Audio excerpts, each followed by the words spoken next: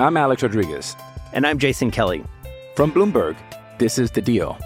Each week, you'll hear us in conversation with business icons. This show will explore deal-making across sports, media, and entertainment. That is a harsh lesson in business. Sports is not as simple as bringing a bunch of big names together. I didn't want to do another stomp you out speech. It opened up so many more doors. The show is called The Deal. Listen to The Deal. Listen to The Deal on Spotify. This is the Rich Eisen Show. Goats have home lives too. Live from the Rich Eisen Show studio in Los Angeles. Rich Eisen. Hello, Rich Eisen. Rich Eisen. Oh, that's Susie Eisen's husband.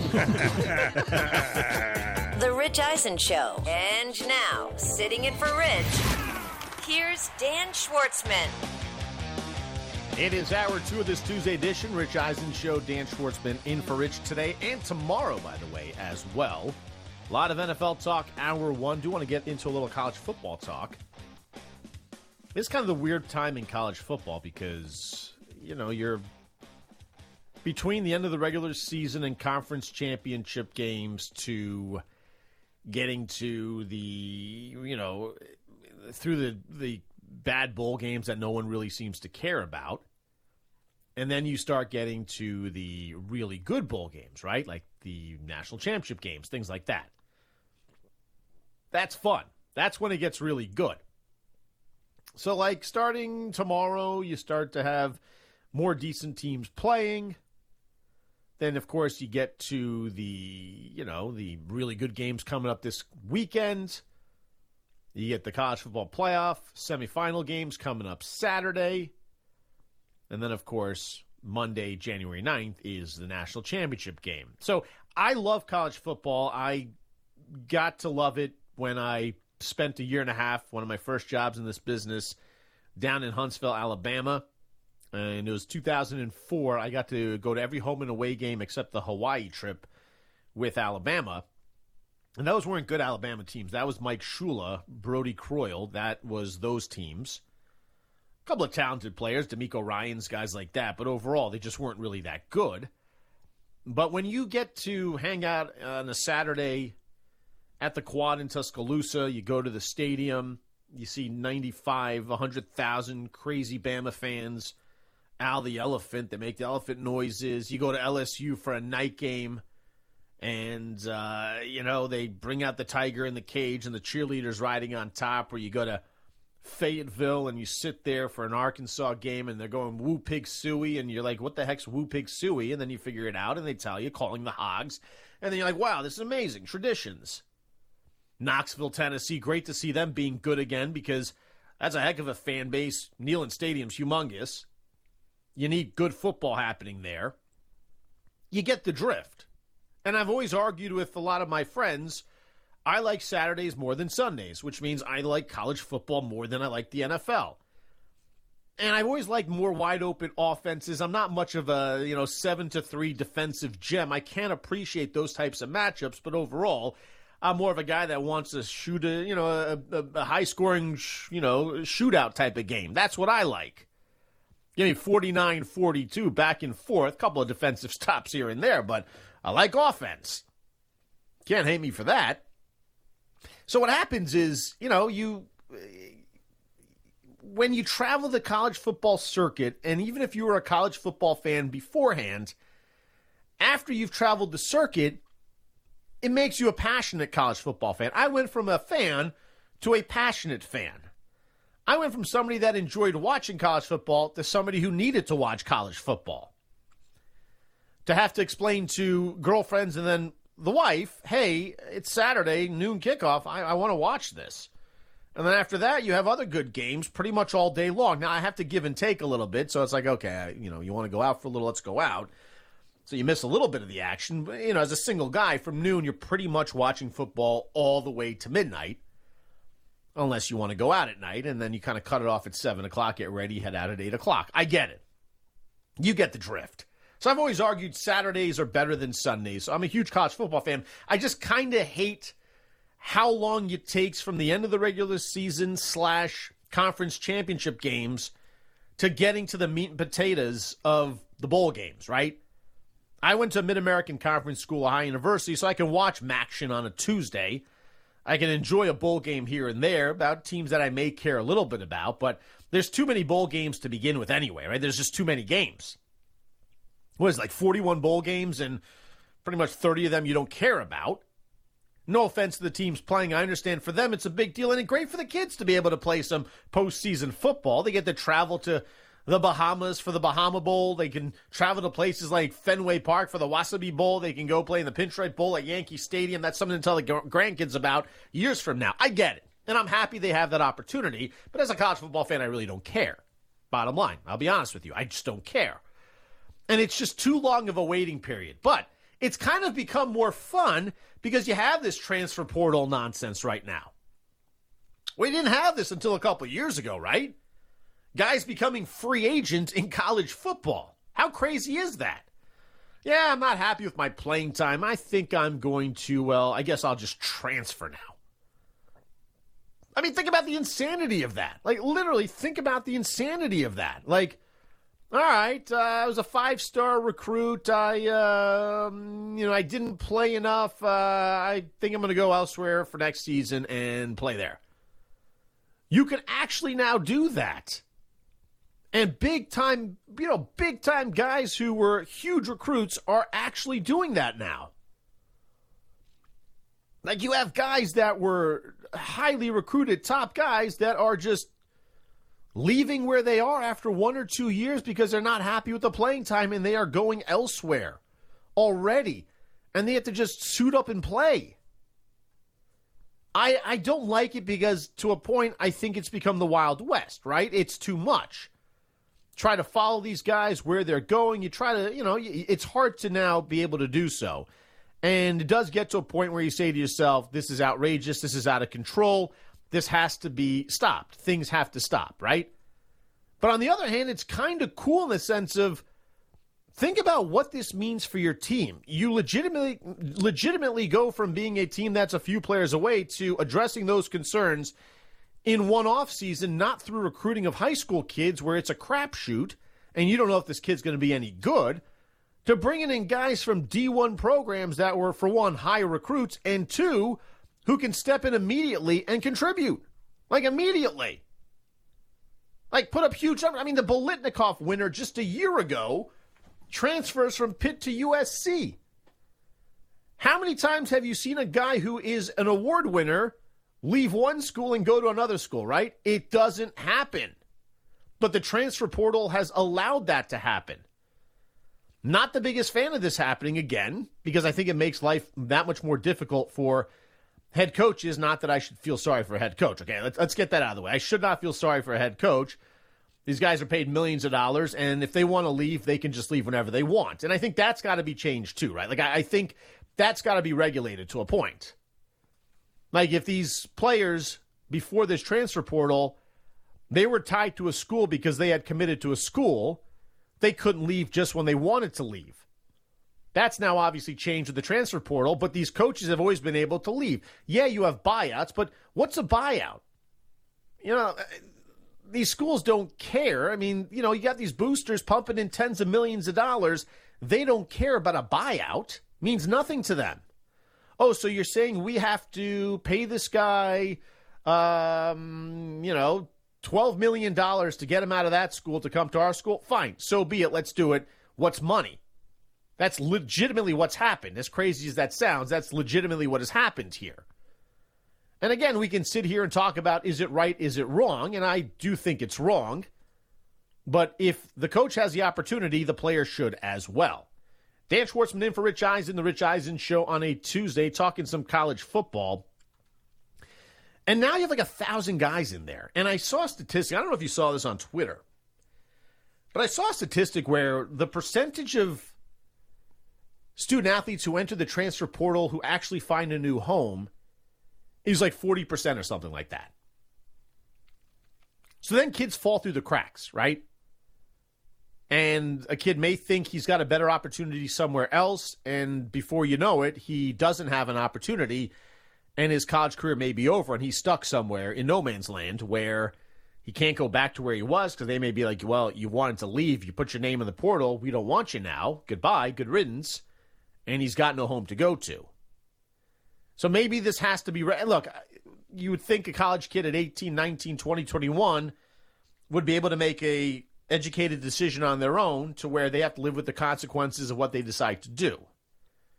But on the other hand, they are young kids still who think that they're the best player in college football.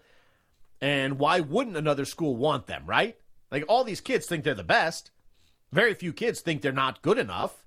Somebody else has to make that decision for them and tell them because they're not looking at it through proper glasses. So it gets to a point where you just say to yourself, look, man, this kid has to understand that maybe entering the transfer portal is not right for him.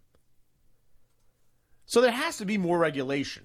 There does. It clearly has to be more regulated. I think Texas A&M has like 24 kids in the portal right now.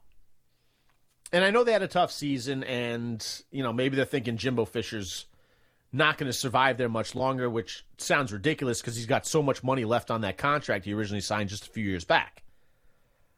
But, like, how are you supposed to recruit and put together a roster if you're a college coach when you have like 24 players in limbo and you're not sure they're coming back or if they're leaving? So you might think my wide receiver core looks pretty good right now, but then 3 of the guys leave and you're going, wait a minute, I didn't address this because I thought I had all these guys. I don't sympathize with coaches, but I do understand that this could be a tough predicament. And while I used to think that NFL coaches, if given the opportunity, would rather be in the college ranks because you seem to have more job security in college football than you do in the NFL, and sure, X's and O's are half the game in college, while in the NFL it's pretty much the whole game. In college, you also have to be a recruiter, right? You got to sit in kids' living rooms, you got to eat the food the parents make you, and you have to sell your school and yourself to these kids, and that's not the easiest thing in the world. And maybe sometimes you have to figure out deals to get them to come to your school that may be under the table and probably not exactly legal. But whatever it takes, you got to do because you want to win football games and keep your job. But again, job security used to be a bit more in college football. You used to get 5 years to prove yourself, and if you did, great, you get that long-term deal. If not, well, then you're gone. But you had 5 years to do it. That doesn't exist anymore. But I think with what's happening now with college football and transfer portals, if you're a college coach and you have the opportunity to jump to the NFL, you make that jump. Your job was hard enough with recruiting and then X's and O's, but now it's recruiting, X's and O's, and playing the game of the portal. Keeping guys happy where you are and trying to explain to them, look, the guy in front of you who's going to be a junior is most likely a future NFL first-round pick. Just be patient for 1 year, practice hard. You'll get into games here and there, and next year you're the guy at that position, rather than the guy saying, well, I don't want to sit another year. I'm leaving. So now you have to sit there trying to convince guys that you once convinced to come play for you to now stay. That's not easy. That's a lot. That's exhausting, frankly. I wouldn't want to do it. So maybe you say, you know what? I'm going to the NFL. I'm not dealing with this nonsense. And I think for these guys like Nick Saban, which is hilarious because Saban never was a fan of the portal, but now he's learned how to utilize the portal to incredible lengths. I mean, Jamison Williams was a guy that he got from Ohio State, became an All-American and a first-round pick. Gibbs, the all-purpose back for them this year, who was an All-American, was a guy that left Georgia Tech, came there. Now he gets a guy, C.J. Dipper, from Maryland. He is transferring to Alabama. They beat out Ohio State to get him. Last year, at 6'5", just a sophomore, he's got a couple years of eligibility left. He caught 30 passes for 314 yards and 3 touchdowns. You put him in, Alabama and watch him become an NFL first-round, talent. They lose their tight end who's entering the NFL draft. And you bring in another guy who they feel is good enough to play at Alabama. What the heck? Forget bringing in high school kids and having, wondering if they can pan out in college. You bring out a guy who's pretty productive in college, and you say we're putting him in a better situation, better talent around him, better coaching, and he's going to thrive. So Saban, who used to not like the portal, is now utilizing the portal to his advantage. And he's losing guys here and there as well, but what does he care when every year he's having number 1, number 2, number 3 recruiting classes and addressing needs? He's got some offensive linemen that are in the portal. What does he care? He's got guys ready to fill their roles left and right. No problem. But are we going to see the end of this Wild West scenario that we are witnessing in college football? Is there an end to this, or is this going to continue? Will there be more regulation? Also, the NILs seem to be blown up in the faces of colleges and athletes. You're reading stories where promised NIL deals aren't happening, boosters aren't making payments, whatever it may be.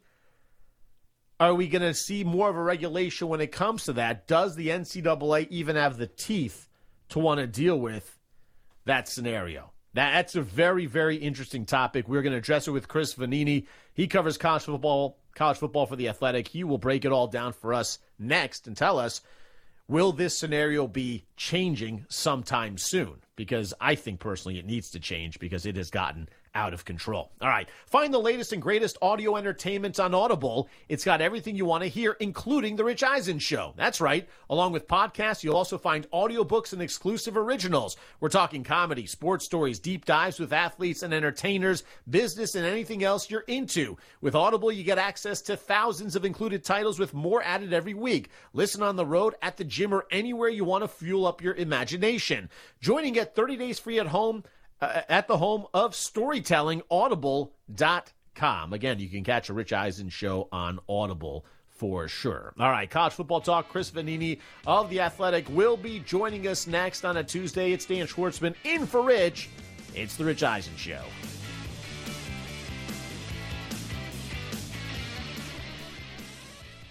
Let's talk O'Reilly Auto Parts, people, or as you might know from their jingle, O-O-O O'Reilly Auto Parts. They're in the business of keeping your car on the road.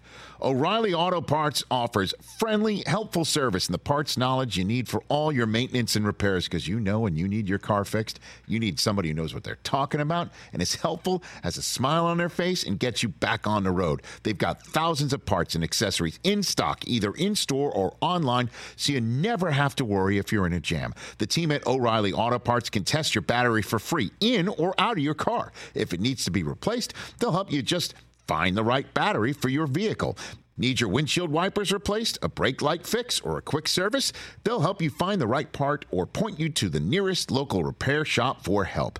Whether you're a car aficionado or an auto novice, you will find the employees at O'Reilly Auto Parts knowledgeable, helpful, and the best of all, friendly. Stop by O'Reilly Auto Parts today or visit us at O'ReillyAuto.com/Eisen. That's O'ReillyAuto.com/Eisen.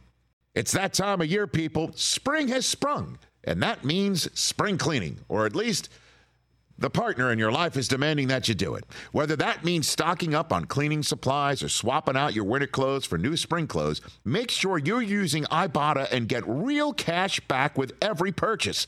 Ibotta is a free app that gives you the most cash back every time you shop on hundreds of items, from groceries to beauty supplies to toys. The average Ibotta user earns $256 per year.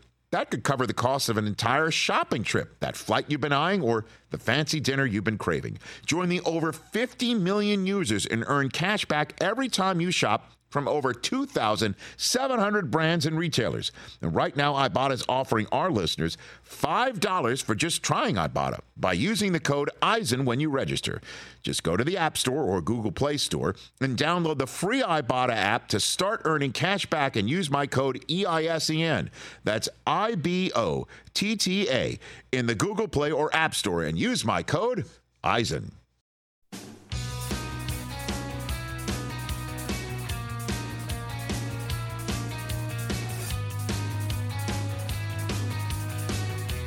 $21 past the hour, hour 2 of the Rich Eisen Show. Dan Schwartzman in for Rich. Holiday week leading up to New Year's. What a fun time that is, watching the ball drop at Times Square, popping the champagne and welcoming in, hopefully, a better 2023.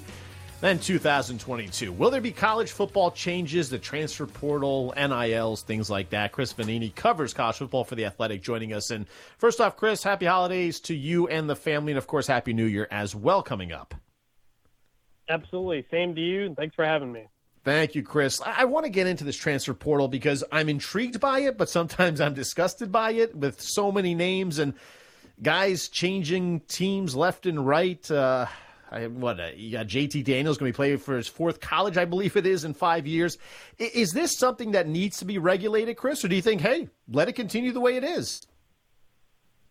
College sports is in this weird middle ground right now. I don't think this is going to be the future, what it is right now. We had so many changes happen all at once, from the transfer portal to NIL to waivers on transfers. It all kind of coalesced at once. And so now you've got kind of free agency every year for guys. And it was even worse a year ago when you had players leaving the portal in the middle of the season or late in the spring or even in the summer. Now it's been a little bit more regulated. You've got transfer portal windows, got a 45-day period at the end of the season, another period at the end of spring practice. Those are the only times you can go in the portal. But college football is in this weird spot where I don't know if it's a professional model. I don't know if it's employees. I don't know what it's going to be. But it's not going to be this, because I don't think anybody really likes what it is right now. And I think in a few years, perhaps some major changes in 2023, things will start to make a little bit more sense. What's funny to me is guys like Nick Saban obviously was not a fan when it first happened, but look what he's done the last few years of this with Jamison Williams, Jahmyr Gibbs. He brings in the tight end from Maryland this year. Is that a case of a coach who maybe has kind of embraced it to a point because he understands how much value there is to this? I mean, look, I said a year ago, I said Alabama in the era of the transfer portal is never going to have a hole on its roster again because you can instantly find these quick fixes, and who doesn't want to play for Alabama with how often those guys go to the NFL? It's an easy sell.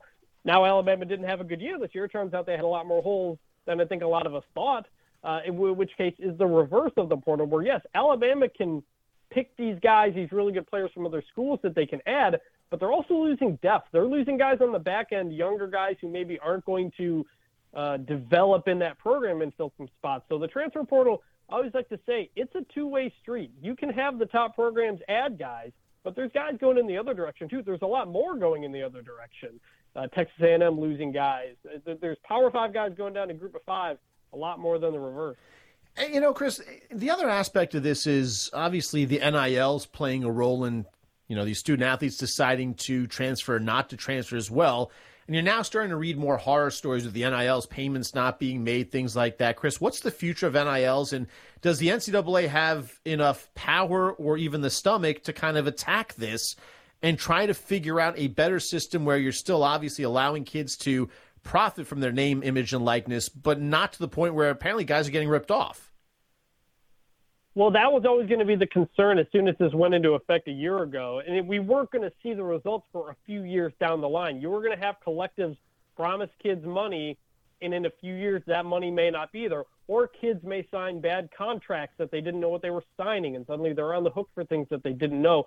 That has been a legitimate major concern for a lot of people in college sports about stuff like this. And frankly, it's going to take a few years of trial and error, figure out what works, what doesn't. Hey, that school doesn't pay the money that they say they're going to pay. Don't go there. Or this school quietly has a lot more money than they're letting on. That's a good place to go. It was good. It's always going to take a few years for the market to kind of find itself. And I think you're seeing that now where even a year ago, a lot of the money was put into the high school kids. And it was like, well, wait a minute. What about all the kids on campus? What about all the really good players you have? Shouldn't they get some of that money as well? And now you're seeing a lot of that money used to keep guys on the roster, keep them from transferring. So it's kind of with each year, you kind of figure out what works and what doesn't, and it's going to work itself out. But again, kind of in a weird middle ground right now for college sports. How is life working out in Boulder, Colorado so far for Deion Sanders in terms of recruiting and in terms of transfer portals and bringing in talent? Has he made a immediate huge impact yet, or are we still at a kind of a wait? I know he brought guys from Jackson State, including Travis Hunter and his own son, who's a pretty good prospect as well. But is it a wait-and-see attitude, or has he put them on the map pretty much? He is dramatically increasing the talent there. It's probably going to take a little bit of time for that to kind of manifest. I don't think they're going to probably win 9 or 10 games next year, but not only are the players he's adding from Jackson State, but he's adding other really talented transfers. He signed a running back, I think, out of high school who was going to go to Notre Dame. He is very, very good at acquiring talent. He, again, signed the number 1 recruit in the class of 2022 to Jackson State, flipped him from Florida State, and now that kid, Travis Hunter, the defensive back wide receiver, is coming to Colorado. So I can't tell you if it's going to work out or not in Colorado ultimately. But look, we're talking about Colorado football, and I don't know the last time Colorado football was talked about on this show. And Deion Sanders connects with the kids. I know none of them were alive to watch him play, but he has an innate ability to connect with the youth of today, and they want to play for him. And you're seeing that in the short amount of time that he's been there. Chris Vanini covers college football for The Athletic, joining us here on the Rich Eisen Show. Dan Schwartzman in for Rich Eisen on this Tuesday. That said, look, he had an abundance of talent obviously in a lesser division of college football. And I think talent itself can win you games there. But when you're talking Pac-10 or Pac-12, you're talking, Power 5 conference football, it's not just going to be having the most talent. You got to be able to coach it, right? We've seen Will Muschamp. We've seen Ron Zook, guys who could go and recruit anybody, but they couldn't win with those recruits. Is Deion, and I didn't watch enough Jackson State football, to be honest with you, but is Deion, in terms of X's and O's, strong enough to where he will get this talent and he will hopefully be able to coach him up to be a serious contender to win the conference and potentially play for a national championship in 3 to 5 years? Yeah, the people who have been with him have said that he's really kind of a CEO type of coach. He lets the coordinators do their jobs. He lets the coaches do that kind of stuff. He's not in there calling plays and doing stuff like that. And he's kind of held that executive role pretty well. And I think, look, Colorado opens next season at TCU, who just made the playoff. They got Nebraska in week 2.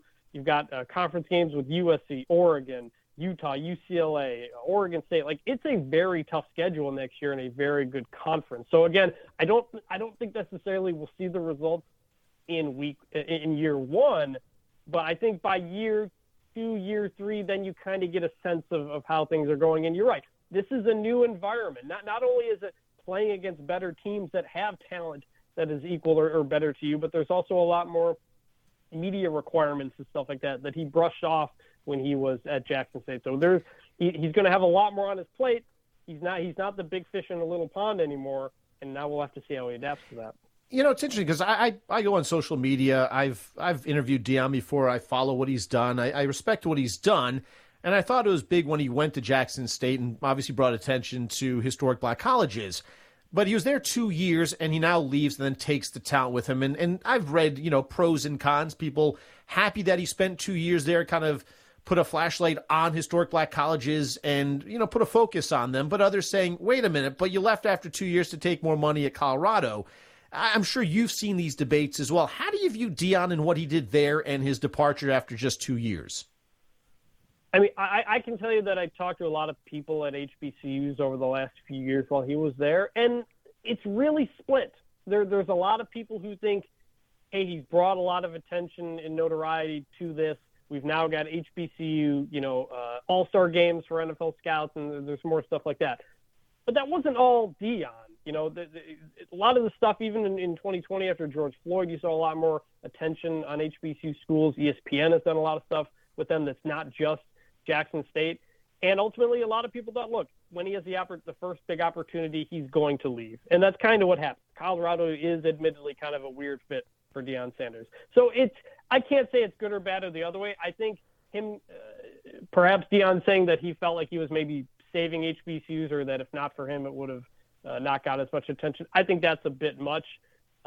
But there's good and bad. I can't say one way or the other. I just know there's a very, very split group in the HBCU community, and the fact that he went 0-2 in the Celebration Bowl, losing the Black National Championship twice, some people were happy about that in the community, I'll say. Chris, it's interesting because I was surprised he took the Colorado job. I thought if he stayed at Jackson State a couple more years, he'd obviously bring in some 4-star, maybe a couple more 5 stars, who knows, because as you said, he resonates with the kids. probably would have, even losing 2 national championship games, he still would have won a ton of games there and maybe had better opportunities. I thought Colorado is not the hill to die on, and here's why.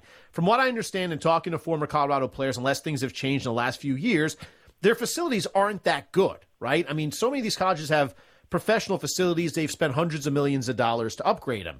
So your limitations are there in terms of recruiting to Colorado past his name recognition. If he doesn't win a bunch of games, I don't care who he is, kids aren't going to go there. Should he have waited for a bigger job than Colorado that maybe afforded him a better opportunity for early success?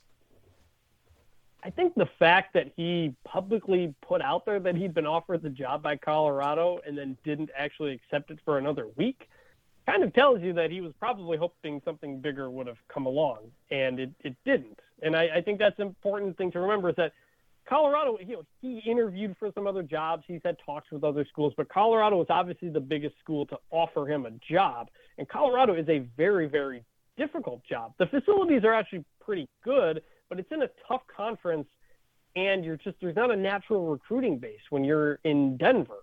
And ultimately, as much as sports writers may love Boulder, that's not exactly what, young black kids in the South necessarily want to experience. So it's been hard to recruit there. Deion actually fills that gap because people want to come play for him. So he is going to get people who ultimately wouldn't go to Colorado otherwise. The question now is, if he does have the success in 2-3 years, does he leave for yet another job, which I think is possible. So, he played it publicly like he always does, and it's an interesting fit. Of all the jobs in the Power Five, it's one of the most unusual fits, I think, Deion Sanders in Boulder. Do you think, I want to get away from Deion, I want to go to another coach, and Jimbo Fisher, I like Jimbo. I've always, thought he's fun to talk to. He'll talk to anybody, frankly. We once had him on at the NFL draft in Philly. We had to tell him, listen, Jimbo, commercial break is ending. You got to go. He'll just sit there and chat with you. But it has not worked out well at Texas A&M. Regardless of the recruits he's brought in, that offense has been stagnant. A bunch of guys looking to transfer out of there. If not for that contract and the buyout amount, which is massive to get him out of College Station, would he lose his job there if not for the contract? If it didn't cost more than $80 million to fire him right now, very possibly. Look, they had a good 2020. They finished in the top 5, but it's been a mess ever since. And it turned out the COVID year was kind of a unique year for a lot of people. And, it's been 3 weeks or so since he fired his offense coordinator, almost a month, and they haven't replaced it yet. They still don't have an offensive coordinator. And Jimbo has been the offensive coordinator. He's the one who runs it, calls the plays. He has said he's willing to give that up to somebody, but we kind of have to see it to believe it. And at this point, we're still waiting on who that could be. So it's a tenuous time. You mentioned before they've had a lot of guys going to the transfer portal, but it is important to know that this year and next year there's no limit on the recruiting classes you could sign. You could sign 35 kids to your class if you want this year. So Texas A&M can fill those spots. They haven't lost much of the 2022 recruiting class, the one that was ranked number 1. So I still think there's hope and optimism, but nothing's going to be fixed if you don't figure out the quarterback situation and if you don't figure out just how to run the offense.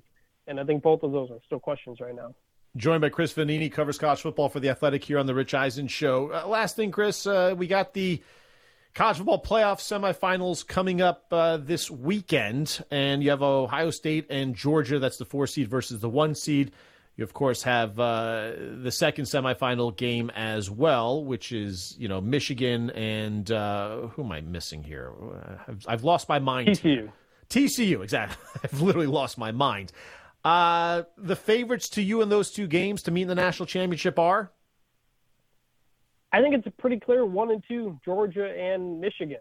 And it's kind of a unique setup because, if you ask Kirby Smart who he'd rather play, Ohio State or TCU, if you gave him truth serum, he'd probably say TCU because the talent that Ohio State has, even if they haven't put it all together necessarily, even if they've had some ugly performances, that's a possible first-round pick at quarterback.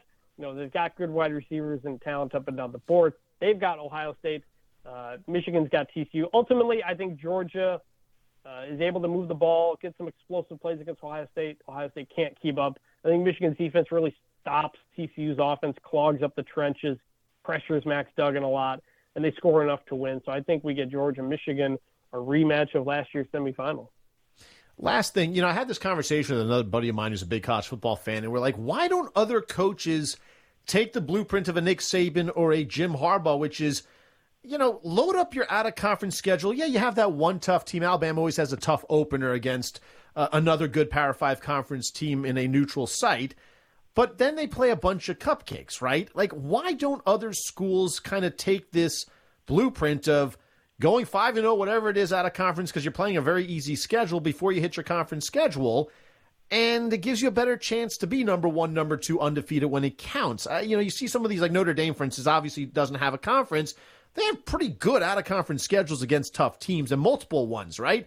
I mean, I never understood why other teams or as many teams are not doing that, Chris, where it's like, all right, play a tough team and then just play a bunch of nobodies. Well, it's interesting because Michigan was supposed to play UCLA this year in the non-conference, but I think Michigan, canceled it for some reason. And that would have been a heck of a game. Michigan may not be here if that happened. So the thing is, with the expanded playoff coming now, you're going to see this a lot more. We've got Texas-Ohio State series. We've got an Alabama-Ohio State series. Georgia and Florida are playing some big games. So we're going to get more of that. And ultimately, schools need it because selling tickets for the not big games is becoming tough. Attendance has been going down for like 15 straight years in college football, and these schools are realizing, hey, we got to schedule some good games. We got to schedule some better games to make fans want to come to the stadium because it's so easy to watch a game at home. You couple that with, hey, we can afford a loss or two and we'll still make the playoff moving forward. You're going to get a lot more of those Texas, Alabama games that we got this year. We're going to get a lot more of those moving forward. And ultimately, I think that'll be good for everybody involved. You'll get more people at the stadium, more exciting games in the non-conference play. So at this point, yeah, having the cupcakes, if you beat them all and not tripping up, it does help you. But I think, a couple years away from the expanded playoff, that's not going to be a concern anymore. We're just going to get more good games. Maybe Harbaugh realized UCLA was going to be better than people thought. That's why he said, let's not play this game. No, I'm just kidding. I doubt that's the reason why. Chris Vanini covers college football for The Athletic. Chris, Happy New Year's. Thanks for coming on. Yep, thanks for having me. Great stuff from Chris Vanini there from The Athletic. I always wonder, I had a lengthy conversation with a good buddy of mine who, it's like, he's a big Michigan fan. I'm an Alabama fan. It's like, just play schedules like they play. I mean, just look at who they've played. And you're a big enough school where, just because you played an easy schedule, for the most part, it's not going to kill you, right? Because you play in a good conference. So in the end, your conference schedule is going to win out. I mean, look what, Alabama played. I mean, they played, Utah State. They played Texas. That was a close one. University of Louisiana Monroe. They played Austin Peay, right? I mean, come on. This is a joke. It's a terrible schedule. But you're going to win those games, and because you win those games, you're already undefeated when you talk about your in-conference schedule. Now, Austin Peay was the homecoming game, I believe, so obviously a little bit different. But then you look at Michigan. Michigan's playing Colorado State, Hawaii, UConn. All right, I mean, what is that? Colorado State, Hawaii, and UConn, and they win these games 51-7, 56-10, 59-0. Of course, they outscored them like 170 almost to 17. And you get off to a 3-0 start to start your season because you're playing a bunch of nobodies. And then you hit your conference schedule. And by the way, it's not like Michigan played a really difficult schedule. They played two teams that were ranked in the top 25 when they played. That was Penn State and that was Ohio State. Now, Michigan deserves to be where they are because they dominated those two games. They dominated Penn State, at home, and they dominated Ohio State at the Horseshoe right there. That's good enough to get you in. So I'm not begrudging what Michigan has done this season, especially in conference. But, their out-of-conference schedule is an absolute joke, and it worked. It absolutely worked. And rightfully so. I mean, you should be beating up on three teams like that, but schedule away. And I know schedules are done like 6-7 years ago, but like Colorado State, Hawaii, those weren't exactly teams that you thought would be powerhouses down the road. You kind of knew that those would be games that you could win, and frankly, win fairly easily, I would think. And they did. It wasn't very difficult for them to do so, and they did. I want to look at these national championship games, the semifinal matchups coming up this weekend, as well as, of course, a little early preview of the championship game as well. Dan Schwartzman in for Rich Eisen on a Tuesday right here. It is The Rich Eisen Show.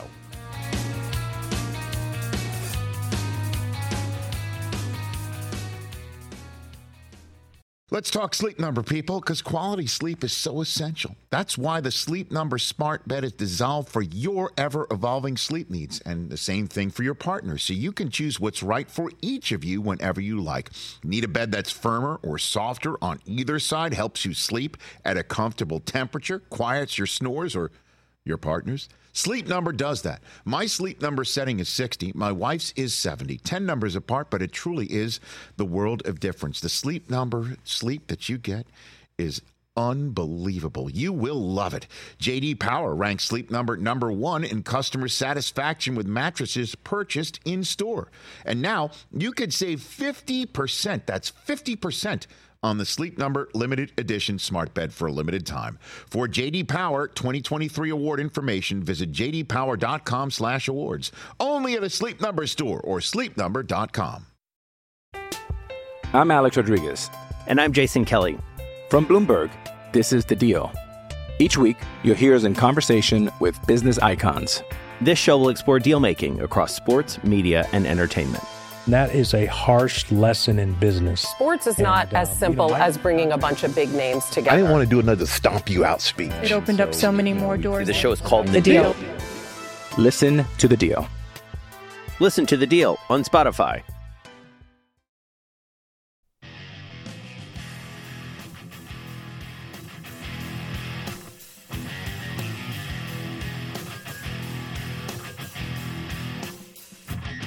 Rich Eisen Show on a Tuesday. Dan Schwartzman in for Rich today and tomorrow. Don't forget, you can listen to the NFL in the NFL app on WestwoodOneSports.com via Westwood One station streams or by asking Alexa to open Westwood One Sports. If it's the NFL, it's on Westwood One. You know, it's funny, like when I have Alexa at home in most of my rooms, and what's really funny is if you're talking about Alexa, a lot of times you actually have to whisper her name. Because if you don't, Alexa will just kind of open up.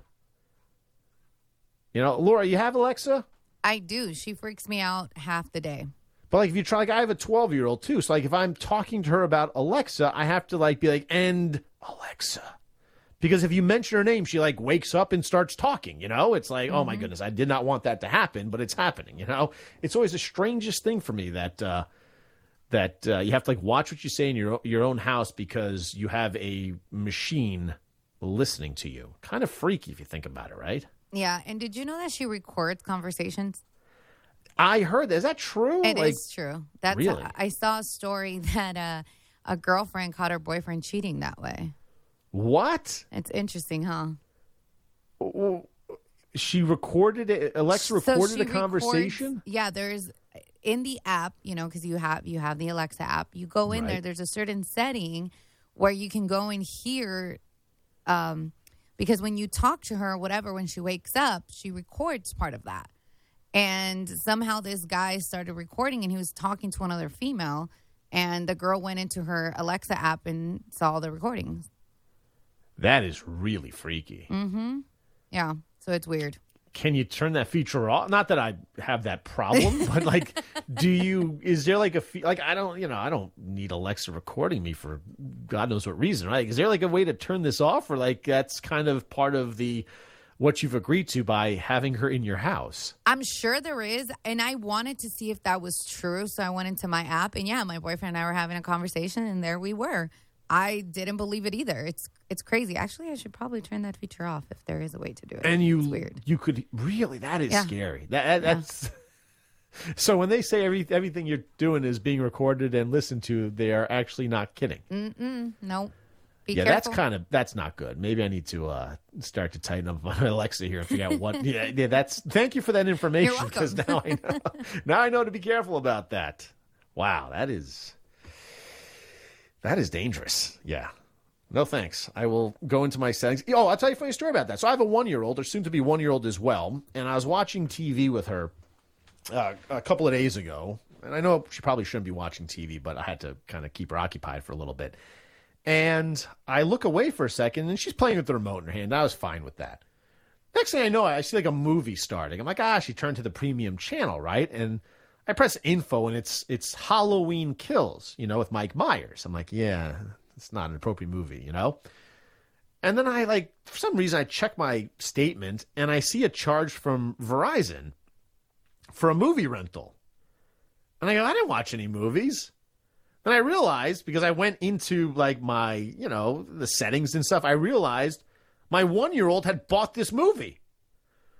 So I actually had to call Verizon and explain to them, listen, I had no intention of watching Halloween Kills. I'm not I like horror movies, but not to that point. And I was like, I'm not kidding. My 1-year-old bought this movie. Can I somehow get this off? And they actually did. They took it off. They refunded my money and stuff. But apparently you can now also set a password of sorts so that your 1-year-old, just pressing random buttons on the remote, because she doesn't know what she's doing, can buy a movie for $16.35. So, Laura, definitely do that. I don't think you have any kids running around right now, but definitely, before you do, make sure you set yourself a little password, or else you'll be getting $16.35 charges for movies that you have not bought. Well, thank you. My goddaughter loves to work the remote, so I will definitely do that. Yes, please do. I was like, are you kidding me? And by the way, she bought it twice.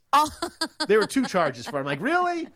Really? Can you buy something good? And then I can watch it and tell the wife I didn't mean to buy it. She bought it, but as long as we have it, I might as well watch it, But no, funny. Halloween Kills is what she watched. All right. We have the national championship semifinal games coming up in college football playoffs this weekend. TCU, Michigan, Ohio State, Georgia. I like these. I actually love the college football playoffs. I really do. I know some people out there don't like it, and they're going to expand it. I'm okay with them expanding it. More big games to me is never a bad thing. But I like these matchups. And I'll admit, I watched a lot of Ohio State. I watched a lot of Michigan. I watched a lot of Georgia. Didn't watch a ton of TCU. But I love what Dykes has done there. And, Dugan's a stud, and there's so much talent on that TCU team. And as the year rolled on, I remember it's like, okay, at some point they're going to lose. They're not for real. They'll come back down to earth. And here we are, the 3rd seed, playing Michigan in Arizona. Michigan's the better team, but are we underestimating TCU? Michigan's defense is tremendous, and I do think they can bottle up TCU and Dugan. I do believe they can do so. But would it surprise anybody if TCU won that game? Honestly speaking, would it surprise anybody if they won that game? The expectation is not that they're going to win, right? You don't think they're going to win that game because they're not going to be favored to win that game. Ohio, Michigan is the Big Ten power. They're the team that comes in with more hype, and you just automatically believe to yourself that they're going to win. But they've kind of, and I mean, by they, I mean TCU has kind of bucked the trend this year, and they've surprised people, right? Week in and week out, a lot of people expected that to be the week where they're going to lose their first game, and that was going to be it, and then somebody else would step in. But as the weeks went by, they continued to win games, and here they are. So would it surprise anybody if TCU walked out with a win, and they're going to be playing in the national championship game against either Georgia or Ohio State? It wouldn't surprise me. It really wouldn't. Again, I wouldn't pick that if I was wagering, which I don't, but if I was, I would go with Michigan because I do believe overall they're the more talented team, and I do believe in the end when you're talking about well-coached teams, and both TCU and Michigan are well-coached teams, in the end I believe the talent level of both teams will be the difference. And again, I think Michigan just has a little bit more talent, especially on defense, where they are really, really good. And then you have Georgia and you have Ohio State, and the luster or the sheen came off of Ohio State in that loss at home to Michigan. I get it, but there is so much talent on Ohio State, especially offensively. They have, 3 potential first-round picks at wide receiver. They have a quarterback that's a top 5, top 10 pick. That's also another great game. But I do believe Georgia, Michigan do meet in the national championship game. All right, NBA. Are the Nets for real? The Lakers. What's their deal? I want to get a little NBA talk coming up next. Hour 3 of the Rich Eisen Show. Dan Schwartzman on a Tuesday, holiday week, filling in for Rich on the Rich Eisen Show.